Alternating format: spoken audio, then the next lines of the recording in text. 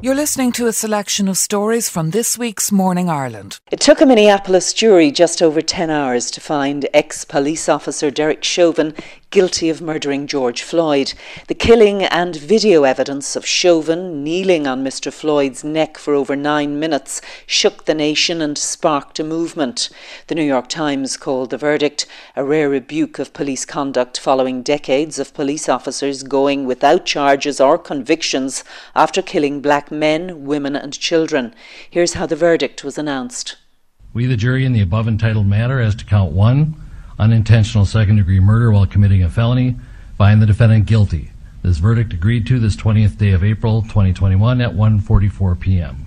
Signed, juror foreperson, juror number 19. Same caption, verdict count 2. We, the jury, in the above entitled matter as to count 2, third-degree murder, perpetrating an eminently dangerous act, find the defendant guilty. This verdict agreed to this 20th day of April 2021 at 1:45 p.m. Signed by jury foreperson, juror number 19. Same caption, verdict count 3. We, the jury, in the above entitled matter as to count 3, second-degree manslaughter, culpable negligence, creating an unreasonable risk, find the defendant guilty. This verdict agreed to this 20th day of April 2021 at 1:45 p.m. Jury foreperson 019. Our correspondent, Brian O'Donovan, is in Minneapolis and he's been describing the scene as the jury brought back those guilty verdicts.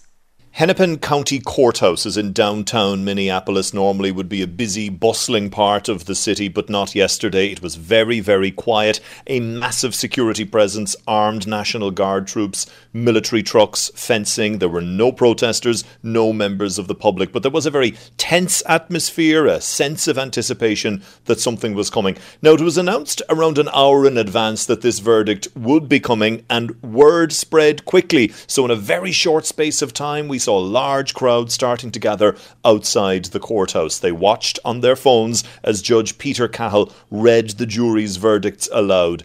Guilty on all 3 counts: second-degree murder, third-degree murder and manslaughter. This huge cheer went up from the crowd. People wept. They hugged each other. Passing cars started beeping their horns.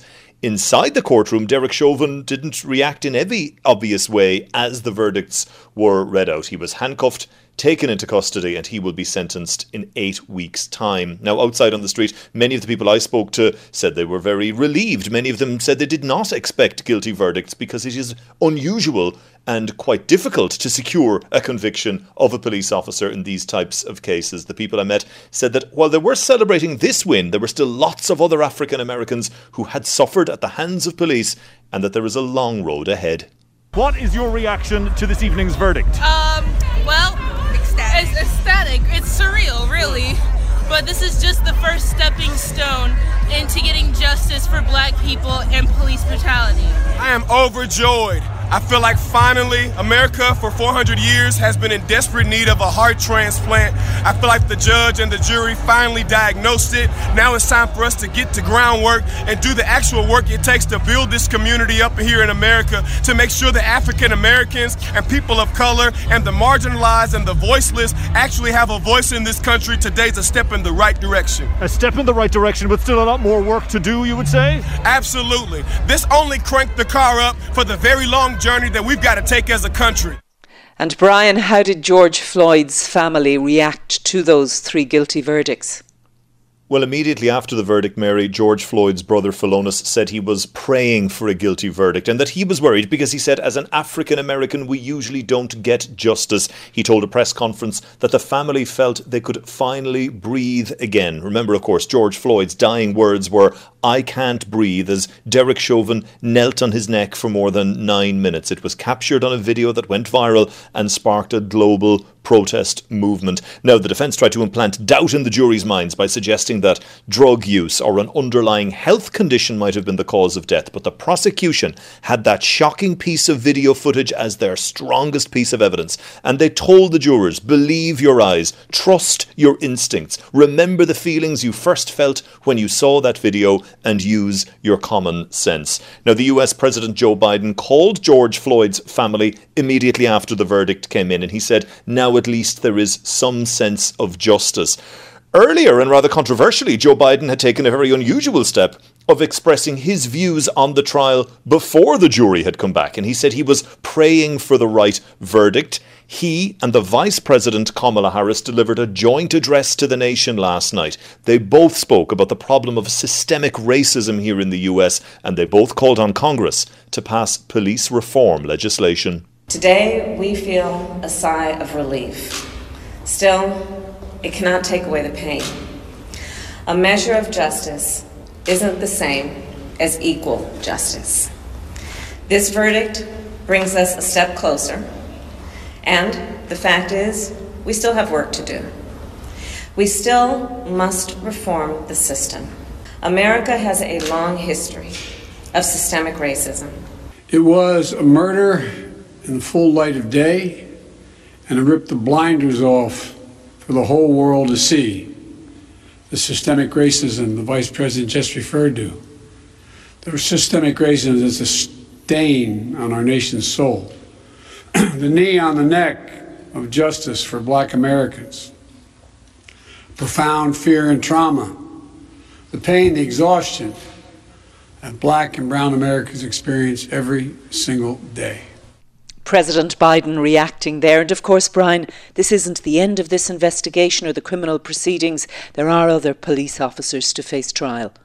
That's right, Mary. There are 3 other now former police officers who were involved in George Floyd's arrest that day and were in one way or another involved in that restraining. They've been charged with aiding and abetting second-degree murder and aiding and abetting second-degree manslaughter. They've all pleaded not guilty. Their trial will be held in the summer. It may, of course, also not be the end of the road for Derek Chauvin when it comes to his case. He is expected to appeal, and he will no doubt make reference to this massive publicity surrounding the case and will no doubt claim that this could have tainted the jury. Earlier this week, the trial judge criticised the fact that politicians had been making public statements on this case and said that that could well be grounds for an appeal in the future. For now, however, those who felt so upset and so hurt and so angry when they saw George Floyd take his last breaths will themselves be breathing a sigh of relief.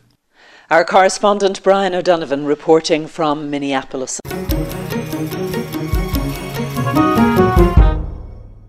They feared for their very lives. 2 women in different parts of the country at different times experienced sustained harassment by 2 different men, which culminated in both men bringing their terror to the women's homes. Eve McDowell from Sligo and Una Ring from Cork have come together to drive a new campaign for a law which would define stalking as a standalone crime and for longer jail sentences. Their attackers are in jail, each sentenced to a total of 7 years, with the final 2 suspended.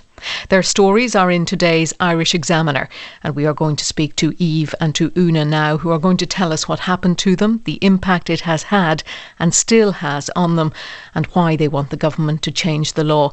Eve and Una, you're both very welcome, and thank you for joining us. And I'm very conscious that we are asking you to recount an extremely traumatic time in your lives.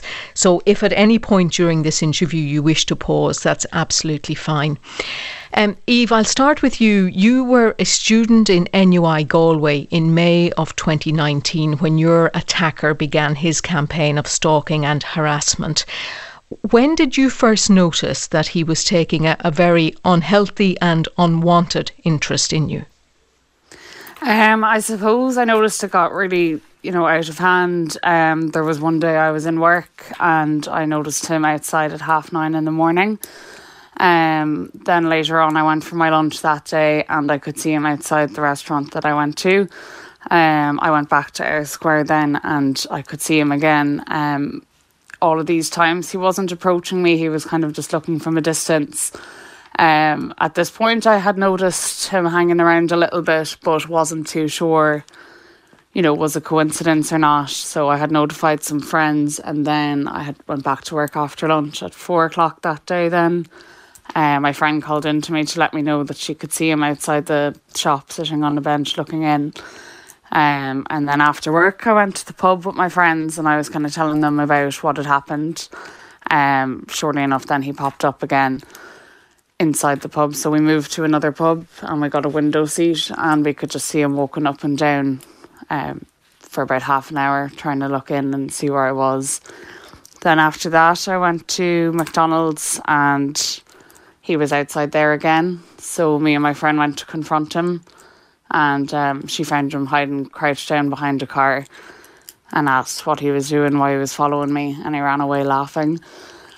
And then my friends were walking me home and he popped up again on the walk home. I suppose that's when I was very alarmed. Did you know him, Eve? I mean, was he a stranger to you?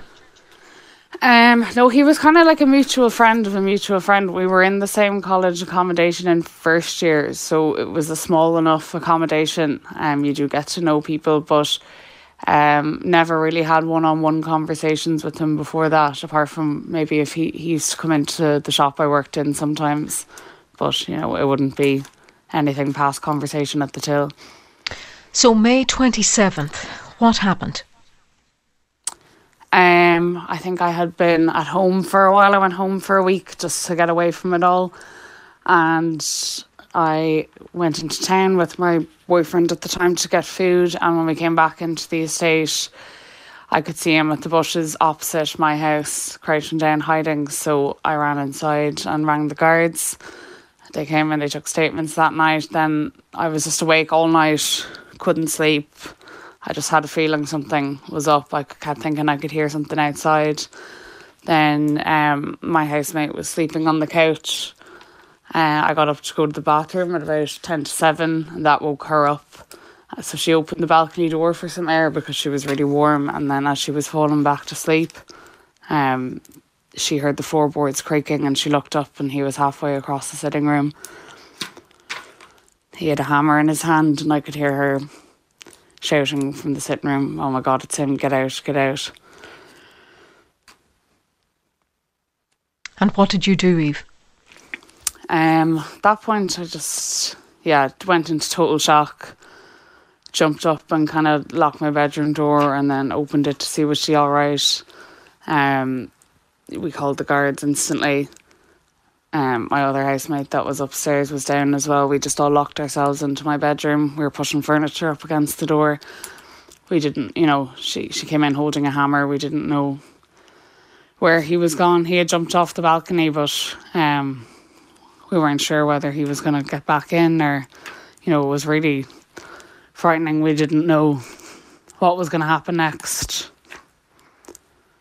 The guards eventually came back then about half an hour later saying that they had found him crawling up the road behind our estate.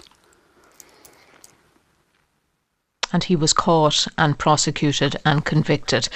And he's in jail now. I'll come back to you, Eve, in just a few moments to find out about the impact all of this has had on you. Una, you're very welcome to the programme this morning. Your terror lasted for around 6 months, I think, of 2020. When did you first encounter your attacker? Well, he was a work colleague, so I had been working with him for approximately 18 months, and he left our employment in February of last year, and within a day or two he was ringing me to try and get me to meet him in his new place of employment. The first time he rang me, he was looking to hand over his projects, and I asked him to meet me in our old office because all the paperwork was there. Then he rang me and he was offering me a job and he wanted me to meet him to discuss a position in his new company. And again, I was like, I'm very happy here. And then he rang me a third time and he asked me to help him out with getting stuff ready for an exhibition. So I agreed to meet him, and when I met him, he made advances on me, which were completely unwanted. I told him I thought he was married. He said he was separated. I told him I wasn't interested. And the following morning, then the messaging started, and he was messaging me for approximately 6 weeks.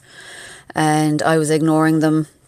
If there was any work-related ones tailing off his position, I responded to those, but otherwise I ignored them, thinking that he'd get bored and stop. That had quite the opposite effect. He was starting to get really irate. And on the 1st of April, he said that he was going to come to my house because I wasn't answering his messages. No, I didn't think he knew where I lived. but he did. So I told him not to contact me again. I told him to leave me alone, and then he went quiet. But I was very unnerved by what had happened, what he had done to me, and by the messaging and the threat of coming to my home. So I did go to the guards in June of last year. I just wanted to report it. And then on July 7th, I woke up and my car wheels were pink. The 13th of July, my house window had been sprayed with X's and O's, and I win was written across the windowsill. And the following morning, I found a letter under the windscreen wiper of my car, just saying that he was watching me, and that I should wear more dresses, and he was looking forward to our moment, and just very creepy. And then I put in CCTV cameras, and the guards at this stage were doing patrols in the park where I live a couple of times a night.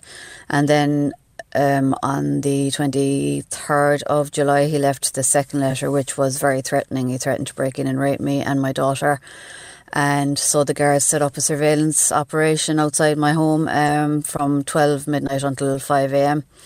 And then on the 27th, he was arrested on my property with the crowbar, duct tape, rope. He had block-picking equipment in his car. And he had an 11-inch dildo strapped to himself. And yeah, it was very, very, very traumatic. The whole episode from start to finish basically was very, very traumatic. Did you fear at any point that he might kill you? I did. He had done research online for chloroform, but I had decided that if it was going to continue, that I was going to get a tattoo with my name, my town name and my date of birth, in preparation for being killed, basically, so that if my body was found pretty quickly, that they'd be able to identify me pretty quickly. Because, like, I knew what his end game was. I knew he was intent on raping me, but the fact that I would know who he was, I felt that he would have killed me. It was very, very traumatic. It's like, on the nature shows when we say the antelope is drinking from the stream and their eyes are constantly looking around, waiting for something to pounce on them. That's the way it is. You can't relax. You can't relax at any stage, morning, noon or night. You're always on high alert. You're always waiting because you know that something is going to happen and you just don't know when. So you're just constantly waiting for it. Eve, did you feel the same? Did you feel that your life was in danger? Oh yeah, definitely. He showed up to my house one time and tried to get in the door. He was outside my bedroom window with his beard shaved off, his eyebrows shaved off and his hair shaved off. Just you're dealing with someone who's completely unpredictable. You do think the worst, and I do think that my life was in danger, definitely, constantly on high alert. And what impact has it had on you since? I mean, he's in prison now. Do you feel any safer? It comes along, it takes a long time to come to terms with the fact they actually are in prison. I think it does take a while for that to settle in. I wouldn't say I'm not looking out as much, but it's still always there in the back of your mind. And as well, you're just thinking, what happens when they get out? What's the next move then? Do you have to hide away? Do you have to keep your life really private and be careful about where you live? Am I going to have to move? All of these things, go through your head often. Una, have you changed since all of this happened? I have. I'm very wary when I'm talking to males in particular. I'm very careful of how I speak to them, and even afterwards I will go back over conversations and think, like, did I say anything that could be misconstrued? Did I come across too friendly? I just have lost faith in how I deal with people, because you do get the sense of, had I done something to draw him on me, we'll say, for want of a better expression, even though I know in my heart and soul I didn't, you do feel, did I do something? And it does change how you think. And even now, like when I get into the car, I lock the door straight away. I check the back before I get into the car. I check my back door and front door continuously to make sure they're locked.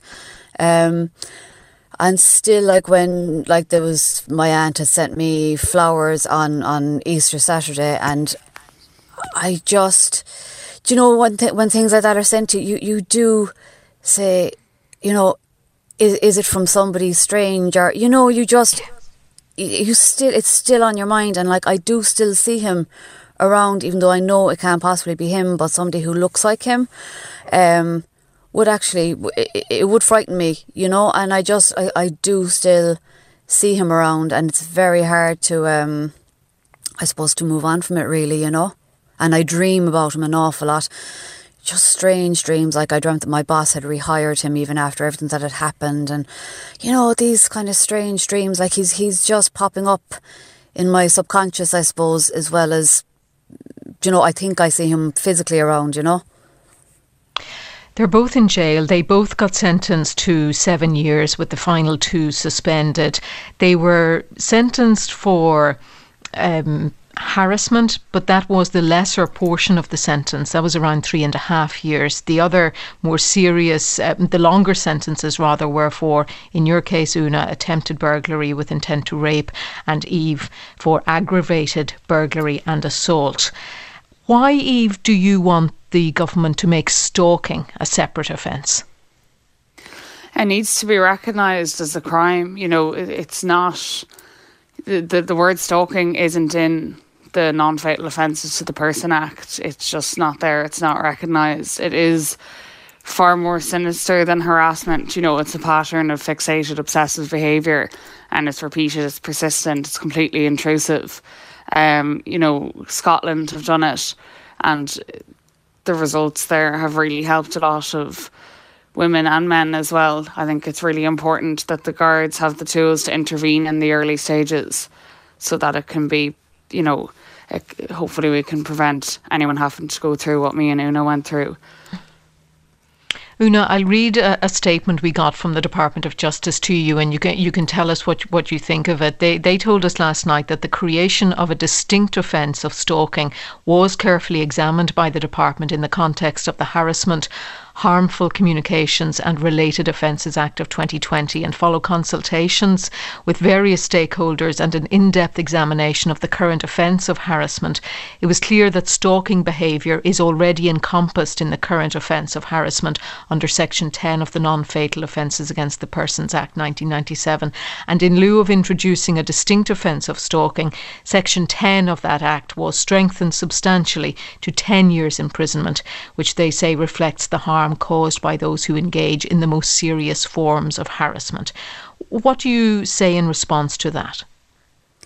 Well, I still don't think it's harassment is good enough. Like, the way I feel about even my case, like when he was messaging me, that's harassment. But when he came to my home on 5 different occasions, a 4-hour round trip, like that is stalking. That is far above and beyond harassment. And I think when somebody is continuously following somebody, you know, staying outside their workplace for 8 hours, as in Eve's case, like that is stalking. That goes well beyond harassment. And like they're saying about the 10 years, like our guys got the exact same sentence.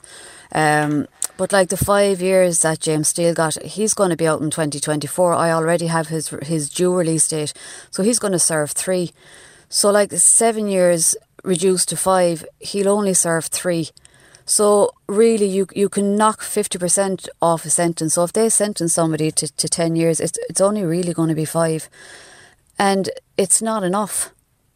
It's not enough. And I mean, stalking has to be, like, if somebody is killed, you have involuntary manslaughter, you've manslaughter, you've murder 3, murder 2, murder 1. And these cases should be the same. They should be more defined, where harassment is, I believe, should be messaging, phone calls, emails. But I think once somebody crosses your threshold onto your property, or is continuously following you, aggressively following you, turning up at your workplace, then that is stalking. And I think it needs to be more defined, and the guards need to have more power in I suppose, confronting people and, you know, telling them to stay away from people. And you know, they they should only get one chance at that. And if they do, like in Eve's case, they confronted the stalker, the guards cautioned him, and he still came back. You know, so obviously what's there at the moment isn't working.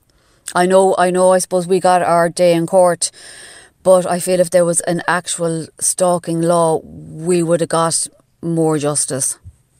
We're very grateful to you both for talking to us this morning about a very, very difficult time in your lives. And thank you so much for doing it, Una Ring and Eve McDowell. And if you've been impacted by this story, there is help available, and details of that support can be found at rte.ie/helplines.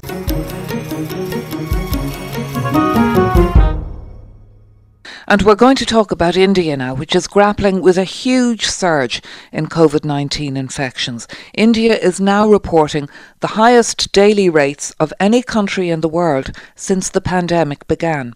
More than 315,000 new infections yesterday, thousands dying daily, and hospitals running out of beds and oxygen. Mandakini Gelo is Channel 4 News correspondent in India. And Mandakini, we've seen truly horrific TV pictures and the reports coming out of India. Describe to our listeners just how bad the situation is this morning. Thank you, Anya, for inviting me. Our cities are under siege. I've never witnessed anything like this. At the heart of the problem is that our healthcare system has collapsed, just absolutely shattered. As you said, there are just, for love of God or money, it's impossible to get a hospital bed right now if you are in one of the larger metro cities. There are no beds, there's no oxygen, there are no ventilators, and each morning just brings with it a string of bad news of the kind that we've never seen. Now, according to the WHO's own estimate, 1 out of every 3 patients in the world suffering from coronavirus are in India, and our healthcare system is just not able to handle it. One of the largest hospitals in New Delhi, the Sir Gangaram Hospital, usually a very good hospital, lost 25 patients last night because they had to lower the level at which they were giving these patients oxygen because they had only about 2 hours of supplies left. In Mumbai, as you've no doubt seen, there was a fire at a hospital which just made things so much worse. I mean, it's really hard for me to describe what's going on. It's extraordinary. We have private hospitals approaching the judicial system, the courts, appealing that oxygen be delivered to them. They're doing that because the government is missing in action. Appeals to the government are not resulting in, oxygen getting to places in time. And meanwhile, everyone's losing friends and colleagues and loved ones. And a lot of those deaths are very, very young people. So a really terrible tragedy unfolding here in India. And absolutely no doubt in my mind that the way this pandemic will come to be defined by what happens in India over the next few days and weeks.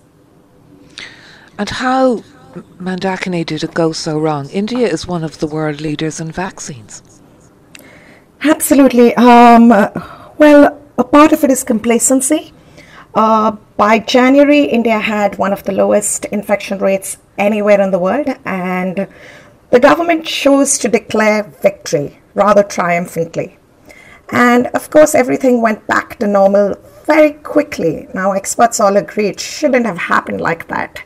Not only did offices and, schools, etc. start reopening, but we also started handing out permissions for huge, massive religious gatherings. We started doing election rallies. In fact, even now, the Home Minister of India, Mr. Amit Shah, conducted a public rally yesterday in West Bengal. So the government sort of shifted its focus towards electioneering and campaigning. And some of these large, massive events like the Kumbh Mela, which is a Hindu religious gathering that began at the beginning of April, and by the way, has not yet been cancelled. Some of these, events triggered a second wave. Now, the vaccine question, I imagine a lot of heads are going to roll in the coming weeks and months because honestly, like you said, the world's largest producer, and you cannot get a vaccine here. You just cannot. My mother, for example, has had her first shot, and we're not sure she'll get the second one. Now, why is that happening? The government, to start with, didn't place enough orders. They only ordered something like 100 million vaccines from the Serum Institute of India and allowed the rest to be exported, which, you know, India has to play that role. India has to export. But they just didn't sort of accumulate enough for our own people. Mm-hmm. Now the Prime Minister has announced that vaccinations will open to everyone above the age of 18 by May 1st. Right now it's only people above 45. But we know that even those who qualify right now are not able to get one. So it's rather wishful that they will, you know, magically everyone will get a vaccine on May 1st. And finally, Mandakini, the question, is there a new variant that's driving this surge in India, or is it those super spreading events you've described? I would have to say, based on my conversations with epidemiologists and experts, that it's a combination of the both. There is a uniquely Indian strain, the B1617, now prevalent in many countries, including the UK. Unfortunately, scientists don't know enough about it yet. We don't know its transmissibility, its lethality, whether vaccines work with it. But it is a strain that's spreading very quickly. But again, it's so difficult to get accurate data here. Even the mortality rate that you're seeing is so underrepresented that it's just hard to say whether it's the strain or whether it's the super spreader events. It's just a combination of those things combined with government complacency and combined with complacency at the level of the citizens who started to, take the masks off and go back to normal. So I'd say it's a bunch of factors that's contributing to this wave. Well, thank you for describing it so eloquently to us this morning. Mandakini Gallo, Channel 4 News correspondent in India.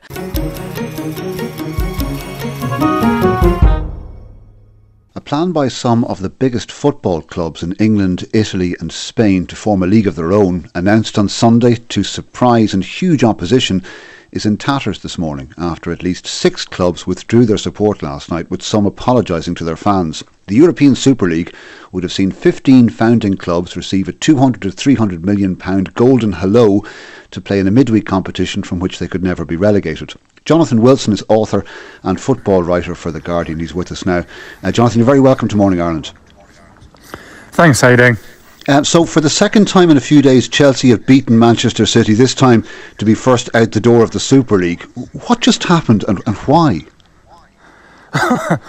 I think the pressures leading to this had been building for a while. I think we've seen greater and greater disparities between the big clubs and the smaller clubs. And I think a few of us have been predicting for a while that the Super League was the logical consequence if the one we didn't want to see happen. I think what's really precipitated it is partly the pandemic and the economic pressure that's placed on clubs, but also a sense, and this is where it gets complicated, from the traditional elites, so the likes of Real Madrid and Manchester United, a sense that the petro clubs, if we can call them that, so Chelsea, Manchester City, Paris Saint-Germain, the clubs who are owned by either an oligarch or the sovereign wealth fund of a state, and a sort of, they exist outside the market. They're not dependent on the market to generate their revenues. The traditional elite have been terrified of them for several years. They hope that the financial fair play legislation that had been introduced would keep them in check. I think there's been a feeling since last year when Manchester City were initially banned by UEFA for breach of FFP regulations, and then that suspension was overturned. I think that brought a sense among the traditional elites that these clubs couldn't be reined in, and so they needed another guaranteed source of revenue. So they put in place the Super League proposals. They then end up having to invite these clubs anyway. Paris Saint-Germain declined the invitation, and I think very sensibly saw the way the wind was blowing. Chelsea and Manchester City go along with it, although they were very clearly the 5th and 6th of the Premier League clubs to sign up, and then they're the first two to pull out. So that's roughly what's happened. Is it clear, Jonathan, where the money was coming from and who was going to broadcast these games if it ever happened? It's not clear at all, and that's one of the extraordinary things about this. I mean, we know that JP Morgan had agreed some kind of funding of 3.5 billion euros. As to the terms of that, we don't know that yet. As to who would broadcast it, I think that's a huge issue. So Joel Glazer from Manchester United, he came out on Sunday and he said that they estimated revenues for this tournament to be 5 billion euros per year. Now, if you look at UEFA's figures for the last Champions League round before the pandemic hit, which obviously has hit revenues, that was 3.3 billion. So you're talking about a 50% increase. Now, of that 3.3 billion, 2.4 billion came from TV rights. But Florentino Perez, the president of Real Madrid, who was president of a new league, he said on Monday that one of the reasons they had to take this step was that broadcast revenues had levelled off and perhaps were going to decline. So where do they get from that 3.3 to 5 if it's not coming from increased broadcast revenues? Now, maybe it'd be some kind of streaming platform. But what I thought was really interesting yesterday was when Amazon came out and said, we don't want no part of this, this is not part of our business model. So you then start thinking, well, who on earth is going to do this? So I think the whole thing has a sense of being rushed out without much concrete planning. Does this leave the way clear now for a revised Champions League, not next season but the season after, with 2 places reserved for, I think they're being phrased, pedigree clubs? Yeah, I mean, on Monday, UEFA voted through the proposed changes for Champions League to begin in 2024. Now, what I think is intriguing about that is that there was a clause in that said that this is subject to change if the circumstances change. Now, it may be that UEFA think we're giving away too much here. They've been appeasing the big clubs for 20 years. And Alexander Ceferin, the president of UEFA, he was furious in a way you never see something like that furious on Monday. He was calling these clubs snakes and liars. He really attacked Andrea Agnelli, to whose daughter he happens to be godfather, which complicates everything even more. He was talking about human values being lost. So I think his instinct for appeasement is over, and I think we may see more battles ahead. But yes, as you say, as the proposals stand that were voted for on Monday, it'll be an expanded group stage with more games and these 2 legacy places for clubs who have done well in Europe in the past, who have a high coefficient but wouldn't otherwise have qualified. Briefly, Jonathan, I suspect you could give a very long answer to this one if you wanted to. Why do you think the most vocal opposition came from England? I think English fans are very well organised. I think English fans have a sense of community and of mutual solidarity, which is not there in other countries.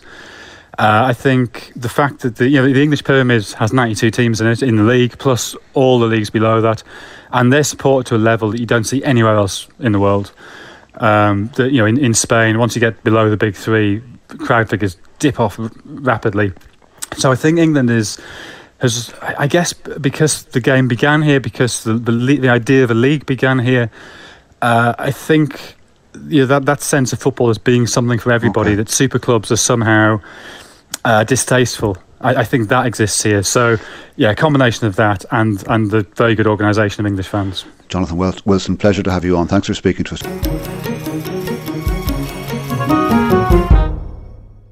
And it's an important day in the north after long months under lockdown. Some services are reopening. Chief among them for many are hairdressers and barbers. And their reopening has been welcomed across political divides. Last evening, our Northern editor Vincent Kearney caught up with the First Minister, Arlene Foster, and Deputy First Minister, Michelle O'Neill. And as we'll hear now, when it comes to hair, there's no room for politics. I'm very much looking forward to getting my hair cut and everything else that needs to be done to it tomorrow afternoon. Very much looking forward to that. So my natural hair colour is growing out, so I think it's time that I visit the hairdresser also, so I am looking forward to that on a personal way. When I get my hair done tomorrow morning, that's in advance of getting to the RTE studio tomorrow evening to be on the Late Late Show with Ryan Tubridy. So it's all good timing for me. Was that set up? Is that why you wanted the hairdressers open tomorrow? Oh yeah, it's all coming out now. It's all coming out now. Arlene Foster and Michelle O'Neill. Joining us now is our Northern editor Vincent Kearney. And Vincent, you're actually in a barber shop in the centre of Belfast. Where are you? I am indeed, Rachel. I can feel the envy coming up the line here to Belfast. It's fair radiating towards you. It certainly is. It's very fitting in terms of radiating. It's a nice, bright, sunny morning here in Belfast, and that matches the mood. There's a real sense of optimism. You say you join me here in Metro Barbers in Belfast. Anyone who knows the city well will know where it is. It's in a little shopping arcade that runs along the side of the Europa Hotel. We arrived at 8:15 this morning. There are already people sitting outside, queued up, waiting to get in, and I'm joined now by the owner, Paul McGill. Paul, you must be pretty pleased today. Delighted. Absolutely delighted. It's been a long 4 months. And in terms of the closure, do you feel you were hard done by? I mean, do you feel that maybe hairdressers and other close contact services perhaps could have opened earlier? Well, possibly, but, we just have to take it as it comes. So, we're just happy to be open. That's the main thing at the moment, We'd like to have been open at the same time as the rest of the UK, but as it happens, it's, it hasn't happened. So we're just happy to be open. That's the main thing at the moment. And in terms of going forward, how important is it this is the last lockdown? It has to be the last lockdown. I mean, the city can't take another lockdown, so it can't. You just have to look around, and the shop boarded up everywhere. I mean, the town hasn't even officially opened yet, so we're the first sort of section to be opened, which is hair and beauty and stuff. Next week we've got retail, we've got hospitality. So slowly but surely it's starting to come together again. So we can't do another lockdown, so we can't. It's as simple as that. As I said, Rachel, some people were queued outside from 8:15. One of them was Paul. I've got him beside me. So Paul, why were you here so early? Well, I have a big birthday coming up at the weekend, so I really needed a trim beforehand, so it was worth the queue up. And what's the big birthday? Big 40 on Sunday, my friends. Oh, very nice. Happy birthday from everyone here. And so as you say, Rachel, a real sense of optimism here and a spring in the step. And things will get even better this day and next week when all non-essential retail will open. At that stage, outdoor dining, including beer gardens, will open. And I'm delighted to say, Rachel, that I have my name on a seat in a beer garden for next Friday afternoon. But more importantly, getting back to today, I'm hoping that the next chair that becomes free here in Metro Barbers might have my name on it. So I'm going to hand back to you in the studio while I go and talk very nicely to Paul. Cheers. Oh, Vincent, thank you so much. The envy is real, all right. Hopefully we'll be there before too long. Vincent Kearney, our Northern editor.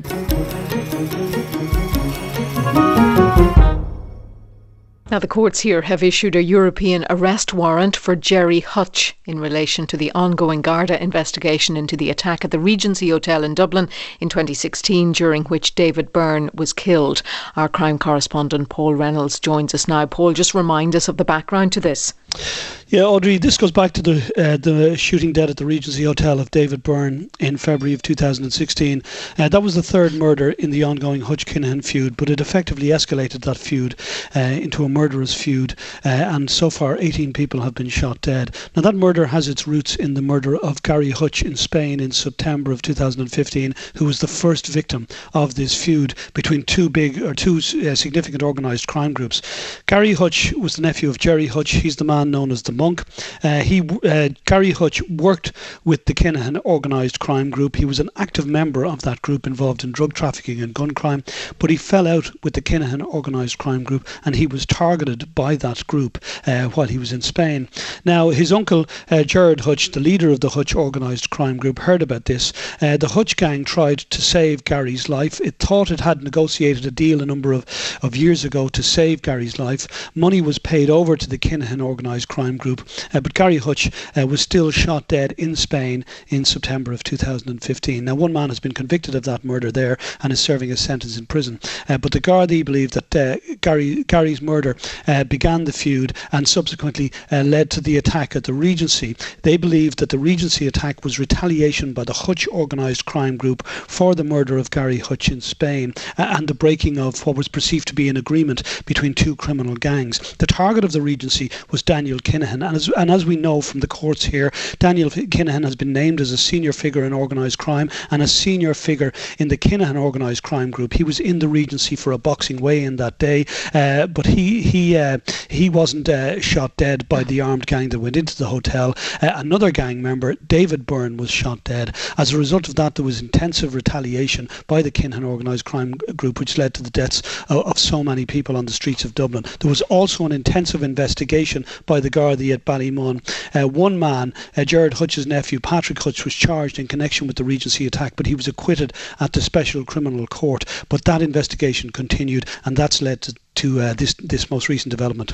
Yeah, and you've confirmed that this morning, a European arrest warrant issued for Gerry Hutch. What more can you tell us? Yeah, it's first reported by Paul Williams in the Irish Independent this morning. We have confirmed it from a variety of different Garda sources. There are 3 reasons why a European arrest warrant is issued. For somebody to stand trial, for somebody to face sentencing after conviction, or for somebody to serve a sentence that's already been handed down, whereby one person is extradited from one European country to another. In this case, the warrant has been issued for Gerard Hutch to stand trial. He's wanted to face a trial in connection with the attack at the Regency Hotel, during which, as I said, David Byrne was shot dead. Now, the European arrest warrant can only be issued by a competent judicial authority, in other words, a judge, and the offence a person can only be extradited for must carry a term of imprisonment for longer than a year. Now, in this case, the investigating Gardaí went to the High Court, they applied and they secured a European arrest warrant for the arrest of Gerard Hutch. That has now been circulated to Interpol and to European countries. Gerard Hutch has been moving around Europe for the past 6 years. The last time he was seen in Dublin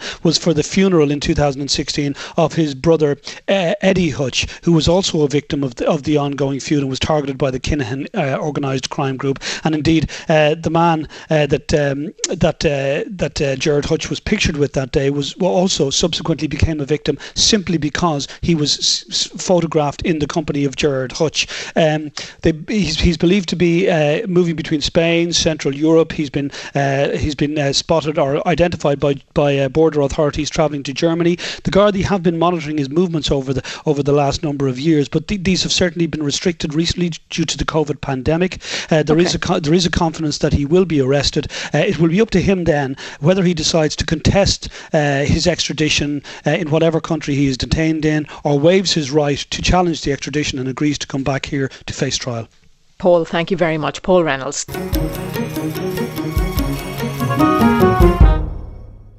To Russia now, where the jailed opposition leader and prominent Putin critic Alexei Navalny has been moved to a prison hospital as supporters voice growing concern about his health. He's 3 weeks into a hunger strike. While Russian authorities insist his medical condition is satisfactory, private doctors have warned he could die at any moment. The US and EU have warned that they'll hold Moscow accountable for his health. I'm joined by the BBC Moscow correspondent Sarah Rainsford. Sarah, Mr Navalny received a visit from his lawyer yesterday. What did he report later about Navalny's state of health now and indeed state of mind? Well, he was only allowed in to see Alexei Navalny for a few minutes. This, of course, after, as you mentioned, Mr. Navalny had been moved, not just to a prison hospital, but to a different prison altogether. So he was moved some 80 kilometres or so further away from Moscow. His lawyer managed to get to speak to him briefly, as I say. And when I spoke to the lawyer after he came out, he said that Alexei Navalny had got really thin. He was very weak. He said it's clear he's in a bad way. Now, the reason that Alexei Navalny is on hunger strike is that he had some health problems, some symptoms he was reporting a few weeks back, of very severe acute pain in his back, numbness in his legs and in his arms. And he started demanding that an independent doctor, a doctor he could trust from outside the prison system, be allowed to come in and examine him, which actually is allowed under Russian law. He was denied that, and so he went on hunger strike. And now those symptoms continue. But on top of that, of course, 3 weeks of hunger strike are really beginning to take their toll. So he has been taken to the prison hospital, this different prison, and he was given an injection of glucose, but certainly his supporters have been saying that his health, and the phrase they're using, his life, is hanging by a thread. Are there any indications at all that Vladimir Putin and the authorities might accede to his request for independent doctors? Well, quite the opposite, actually. And in fact, Alexei Navalny again told his lawyer that he'd been told by the prison authorities that it was never going to happen, that an outside doctor would not be admitted to see him, which is quite extraordinary, really, because it's not that much of a huge demand. As I say, it is something that's permitted by the rules and regulations of the prison system here. But clearly this is a battle of wills to some extent. Alexei Navalny trying, first of all, to get medical help, but also, of course, trying to keep himself in the political spotlight here, and the Kremlin trying to do its best to pretend that nothing's happening. The spokesperson for Vladimir Putin is asked every single morning by us journalists what's happening, what's going on, what's the Kremlin going to do, and they sort of say, kind of, what are you talking about? You know, this is just any other prisoner. He's going to be treated like any other prisoner. we're not even monitoring the situation. Now, that, of course, isn't true. They, of course, are monitoring it, but they're certainly trying to play down all these concerns that Navalny's supporters are raising all the time. It does make you wonder, does Vladimir Putin care what happens to Navalny? After all, I mean, he is accused of ordering his poisoning in Siberia last year. Well, exactly. If you look at what's happened to Alexei Navalny over the years and the pressure that's now coming, not just against him, which you're seeing directly, as you mentioned, his poisoning last year, and now his imprisonment, and now this hunger strike, his supporters too are under immense pressure, and it's increasing all the time. There are moves afoot to label anyone who is linked to the two organizations that Mr. Navalny has set up, so his anti-corruption foundation, but also his political offices right across the country. All people linked to that could imminently be labelled as extremists under Russian law, which basically equates them to Al-Qaeda or ISIS, and will obviously have very serious implications for them. So an awful lot of pressure, and I think particularly because Alexei Navalny's supporters have called people onto the streets this week on Wednesday night. They want a massive protest in support of Mr. Navalny, and that is no coincidence that that's happening on the day that Mr. Putin himself will address the nation in his annual State of the Nation address. Sarah, thank you very much for joining us from Moscow this morning. The BBC's Sarah Rainsford. Last week, the government's eviction ban, which was linked to the 5-kilometre travel restriction rule, came to an end. And this morning, a 10-day grace period also closes, meaning evictions not linked to an inability to pay rent because of the pandemic can take place. Fikra Okianu reports. So coming home for one of the last few times now, you come in and you see all the things that you took for granted when you were in a house with stability. You see the TV, the kitchen utensils, the kids' toys, and you know you can't fit them in to the boot of your car. Today is a difficult day for John. The COVID-19 eviction ban ends today after a 10-day grace period. And for John, who is using an alias to protect his identity, it means a year after his landlord told him he is selling the property, he now fears he will become homeless. It was January 2020. My landlord said he wants to sell the property. Due to COVID, we've had a certain amount of reprieve, but because of all the fears about it, the rental market around this area has crashed altogether. We'd all accept that we're far from over the COVID crisis. I don't think there's a day that goes by when we don't hear the Minister for Health or another minister telling us. Aideen Hayden is chair of housing charity Threshold. While she accepts the government has extended specific protections until July for people who have lost income due to COVID, Aideen says now is still the wrong time to end the eviction ban for people like John. Ending the eviction ban is incredibly disappointing and very premature. It will put a lot of people at immediate risk of losing their homes. We are looking at, in Threshold alone, 1,000 cases that we have over from 2020, and not including the cases that we're now dealing with in 2021. We would like to see an extension of at least 6 months, because we believe it's going to take a minimum of 6 months for any kind of normality to come back. It's not the full story, of course.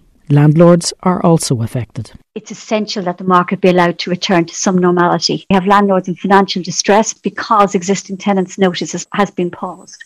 Margaret McCormick is spokesperson for the Irish Property Owners Association. People with children that may need to move back into homes haven't been able to do so. We also have tenants who were in rent arrears prior to COVID being protected, and landlords at their wits' end under huge financial strain. Okay, let me show you around my home now, for the moment. In a different part of Ireland, Tony Geraghty is facing the same problem as John. Tony currently lives in the St Helens Court complex in Dunleary in Dublin. The complex is owned by Donegal firm Mill Street Projects and has recently been the subject of a standoff over redevelopment plans. A mass eviction is planned for today, and while rare, it means Tony and his neighbours must move out immediately. We don't really know what's going to happen on the Friday. There's 2 elderly people who are really sick. I personally had a stroke 3 years ago.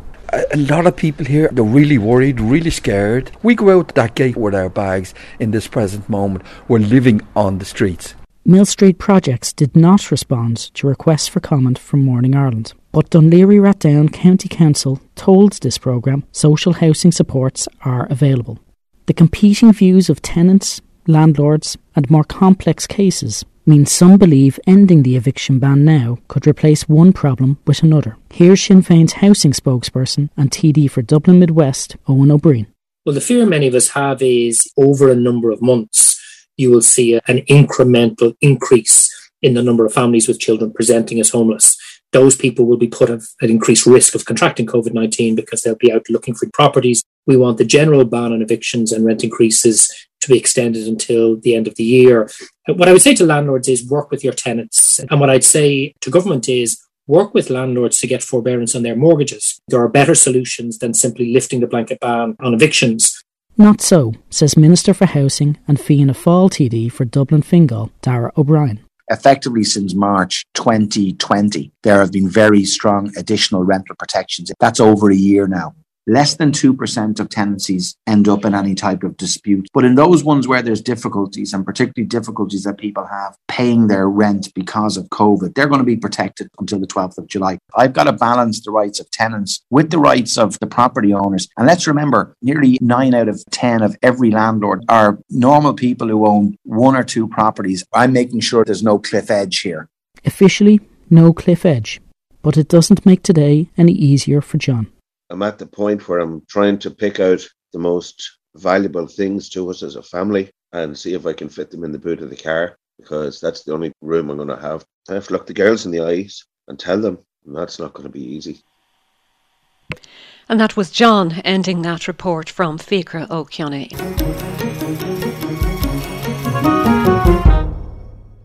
Leo Enright, space commentator, good morning. Leo, Good morning, Mary. How exciting is this mission? The Ingenuity Mars helicopter attempting the first powered, controlled flight on another planet. Yes, indeed, Mary. Ingenuity are known to her friends as Ginny. She should, about 25 minutes ago, have lifted off the surface of Mars, hovered about 10 feet, about 3 meters above the surface for 30 seconds, and then gently landed back down on the surface of Mars. All done completely robotically. Nobody has spoken to this helicopter since last night. They sent up the instructions to its computer. It was watched by the big, very big Perseverance rover, which moved away from the helicopter to make sure they didn't crash into each other. So we should have video by 7 o'clock tonight. Did I read that they have a piece of cloth on board from the Wright brothers' flight? You're absolutely right. The Americans, NASA, are calling this the Wright brothers moment on Mars. And that, of course, refers to the time when the Wright brothers took the first heavier-than-air flight in 1903 at Kitty Hawk in North Carolina. Yes, they have a tiny piece of fabric from the Wright flyer. So this is essentially, Leo, a technology demonstration, but the potential capability here, what is it? Well, I think there's enormous opportunities here, Mary. As you say, it's a demonstration. It mightn't work. The computer might have said stop for some reason, so we might discover it hasn't moved this morning. But it is just a demonstration, and what will follow will be much more dramatic. The Perseverance rover, which is the size of a large family car, its predecessor was a tiny little rover the size of my microwave oven. Now, this helicopter is actually just the size of my tea caddy, the thing that I put tea in for the morning. It will be superseded in future years by much bigger helicopters. But I have to say, Mary, I think this is quintessentially American. Anyone else who wanted to fly on Mars would have sent a hot air balloon. It's cheaper, it's simpler, and we know they work. But the Americans, when they think we're going to fly at Mars, they say, let's build a helicopter. And that's what they've done. All right, Leo Enright, good to talk to you. Thank you very much. You've been listening to a selection of stories from this week's Morning Ireland.